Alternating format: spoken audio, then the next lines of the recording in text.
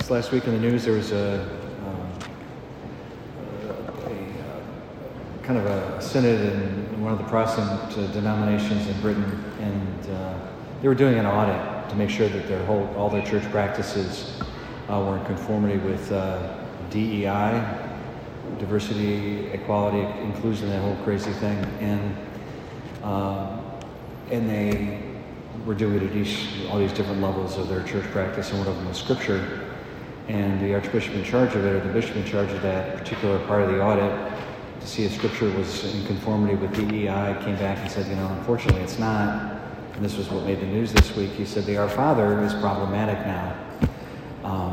So the suggestion being that because, and again, this is all too true, that many people have experienced bad experiences with their fathers, and that father is for them a trigger word, and we don't want to offend them or make them feel uncomfortable, so maybe we should change the Our Father. Get rid of that word Father, because some people are offended by it. That entirely misses the point. The Father doesn't harm, He heals. And our earthly fathers might be lacking at times, and maybe in a major way for some of us. But the answer isn't to go and change or get rid of the word Father. It's to say, all right, how do we redeem a person's understanding of Father, if not through their own Father, maybe, but certainly through their Heavenly Father. Right? That's the answer. Now let's talk about that a little bit. There's this first reading. It's a prophecy from Zechariah. Okay, it's after the decline of all the kings, and Israel's in bad shape. They have no leadership. The Romans are in control, and so you get this prophecy. And I want to just kind of talk a little bit about it. It says, "Rejoice, Jerusalem, your king shall come to you, and he's going to be riding on a donkey. And he's going to banish the chariot from Ephraim, the horse from Jerusalem.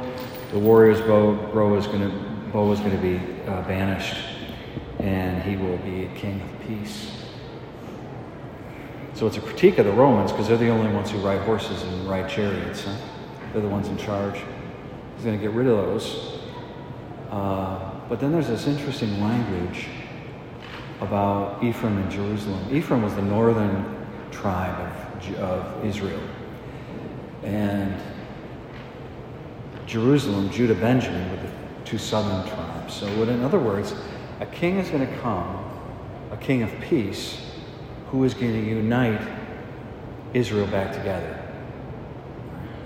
He's going to bring it all back together from the north to the south, east to the west. But this king isn't just going to do this, it's going to be a new Israel. And it isn't just going to be the 12 tribes. That's not possible. It's going to be the new Israel, which is going to be the church. It's going to be universal king of peace, to unite everybody under the one banner of love. And he's going to be riding on a donkey. So you guys want to talk about the donkey? Let's talk about the donkey. All right. Now, to do that, we gotta back it up a little bit. Let's go back to David, King David. He's Israel's second king and the best one. He's such a good guy.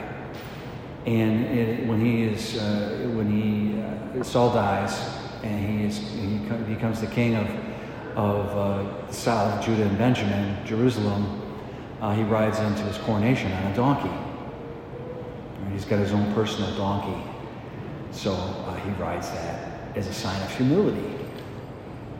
And he's done so much, and he wants people to know that he loves them. I'm your father, and I love you. So he rides a donkey. Now Solomon is his son, and Solomon's a great guy. And David loves his son, and Solomon loves his dad. And they are just like on the same page. They are one. They're together. They act in unison. A strong bond. His father, his son, his king, and his son. All right. We know David's got a messy history, but he was a good guy, and he pulled it together at the end. And he got to see his son Solomon take his place. So after David dies, Solomon comes into Jerusalem on his donkey. not just it's his dad's donkey. Solomon's saying, I'm just like my dad. If you've seen the Father, if you've seen David, you've seen me. If you see me, you see my Father. We're one. And it's so beautiful, right? Now there was that great thing that David had done when he was such a good king. It was just Judah and Benjamin. The 10 northern tribes were kind of split up north and doing their own thing. And they saw David. He was such a good king that they came down and they said, we want you to be our king too. You're so awesome.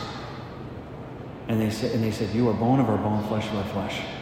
Well, the only other time those words are used in Scripture is in Genesis, when Adam woke up from his deep sleep and he saw Eve and he married her. And what were the bridal words? It was the vows were, you're bone of my bone, flesh of my flesh. So in other words, the 10 northern tribes have married David. He's their bridegroom. And he doesn't sit on a golden throne, he sits on a donkey. He's one of them. So there's unity, there's peace, there's a fatherly and son bond. So when Solomon comes in, he does the same thing. He's like his dad.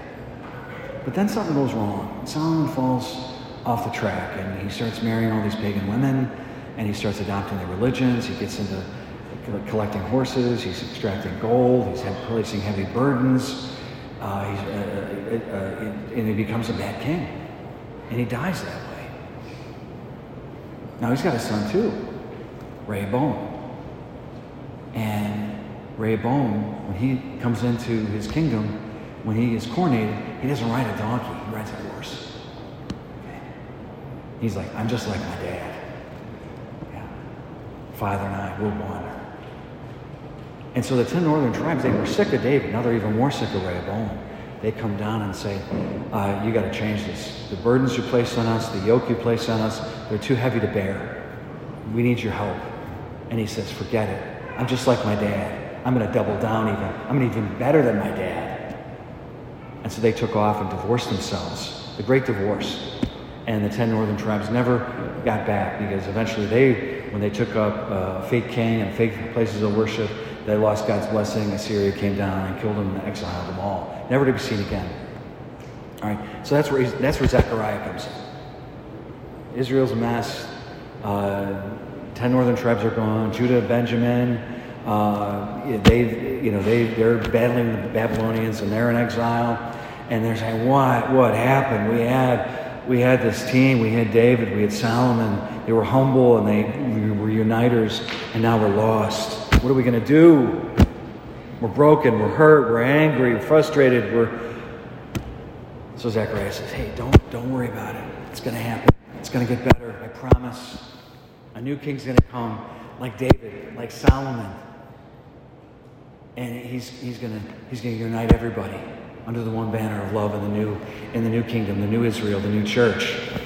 Not the 12 tribes or the 12 apostles. And guess what? He's going to ride a donkey. And so when Jesus comes into Jerusalem for his coronation, he's riding a donkey because he's the new king that's been foreshadowed. And what's the first thing he does? He goes into the temple and stops worship by getting rid of the animals and getting rid of the money tables. He's basically saying the temple's worthless now. The temple now resides in me, and I'm the kingdom, right? And I'm the place of worship. I am worship. Love me. Follow me. Be with me, because the Father and I are one, which brings us to the reading that we have today, where Jesus exclaims, which is the terrible translation. I don't know why they do this. The word exclaims is a substitute for Jesus cried out in a loud voice. And where does Jesus say that? At the cross. He cries out in a loud voice. Father, forgive them. They know not what they do. Father, I love them. Father, thank you for giving them to me. Now I'm going to give them to you by doing your will, because you and I are on the same page. Father, I love you, and I'm going to be like you because I am you. I am bone of your bone, flesh of your flesh. And I'm going to marry these people that you have given to me. I'll be the best bridegroom. Because the Father said, and does. For God so loved the world, he gave his only Son. And Jesus says, Father, I love these that you gave me, and none of them are going to be lost. Father and I are one. If you know God, you know Jesus. If you know Jesus, you know God, because they are one. We can trust them, and they come in peace. He comes on a donkey as one of us, as humble, as a servant, as one who's going to unite and heal and forgive and be compassionate. To bring all of us together in the new Israel, this universal kingdom under the banner of love, right? And he's not going to get up on a horse or a golden throne. He's going to go up on the throne of the cross, and he's going to give his life out for us, and he's going to pour that life into us, and he's give that life to us. This guy, this crazy bishop, we've got to get rid of the Our Father because it's problematic. No, God doesn't harm, he heals. And we give him the things that have hurt us. Whether we're bad fathers or bad marriages, or we've been betrayed, or we're sick, or we're troubled, or whatever it is. We're having whatever our things are that keep us up at night and make us anxious and afraid and burden us. He's going to say, I'm going to take that burden on, and I'm going to go on the cross, and I'm going to nail it to the cross, and I'm going to die with it so that you can live with me, because the Father and I are one. You know God, you know me, you know God. And we're being brought into that mysterious unity of that mysterious Trinitarian family to share in that life of grace. So that when things go bad, we don't run away from it or change it or seek to make it disappear. Rather, we give it to him, and Jesus changes the very thing that we're afraid of, that burdens us, and he lightens it by taking it into himself and changing it into the very means by which he brings about conversion and salvation and redemption in our life. That's how it works. He said, I've hidden all this from those people on their high horses, on their golden thrones. All those people who refuse to deal with me on my terms of humility and peace and love. I hide it from the high and mighty, because they will never understand it. But riding on my donkey, I give it to the little ones. I ride low, because then they can look me in the eye and they can see that I love them. I give it to children. And he says, you've got to be like a child. He doesn't say remain a child, because that's our problem. Nobody wants to grow up. Rather, he says, become a child again. All the complexities and difficulties of our lives, he's saying, become a child. What's that quality of children? They're simple. They have faith. They believe. They trust. And what do children want? They want to be loved, and they want to be held, and they want to be healed, and they want to know that they've got a place, and they have a home, and that they're safe. That's what children want. That's what we want. And that's what Jesus is saying to us. It's simple. Be a child. Desire what children desire, and it's yours. I'm going to give it to you. Remember Rehoboam? He doubled down on the yoke and on the burden. So what does Jesus say? Come to me, you who are labor and are burdened and overtaxed and afraid and wounded and anxious and sinful. Give me your yoke and give me your burden, and I'm going to take it, and I'm going to carry it, and I'm going to heal it, and I'm going to give you rest. And what is rest? It's God's delight in us, because we are his children. Mother Teresa, she said, I never speak to people in more than one syllable if I can help it, because they're children, and they can understand that. They understand me because I speak their language. There was a Protestant theologian in the last century, Karl Barth, greatest Protestant theologian of the 20th century, and he did battle with the modernists, like this bishop, and like if he was still alive, he'd be battling this bishop in England who wants to do away with the Our Father. And at his last lecture before he retired, they gave him a standing ovation, and they asked questions afterwards, and one of the people stood up and said, Professor Barth, what is, of all the most profound things you've ever written or said, what is the most profoundest thing that you know out of all the things you've done and written and said? No. The most profound thing I know is simple. Jesus loves me. Our greatest theologian, Thomas Aquinas, who wrote 4,000 pages of the greatest theological treatise the world has ever known, the Summa Theologia. And he said, everything I've written is so much straw before God.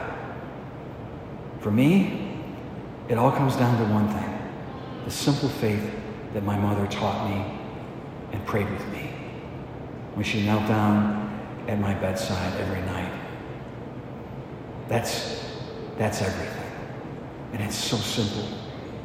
And he said to the people, because it's so simple, we make it so difficult.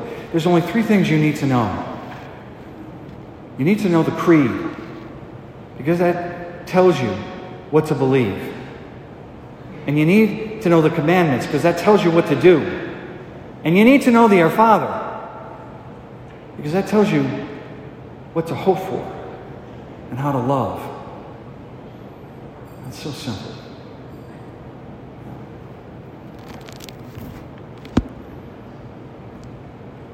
My parents used to pray with us before we went to bed every night. And it was a simple prayer. And I still pray it from time to time, especially when I'm having a bad day.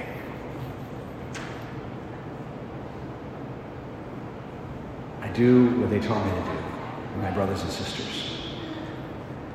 Now I lay me down to sleep.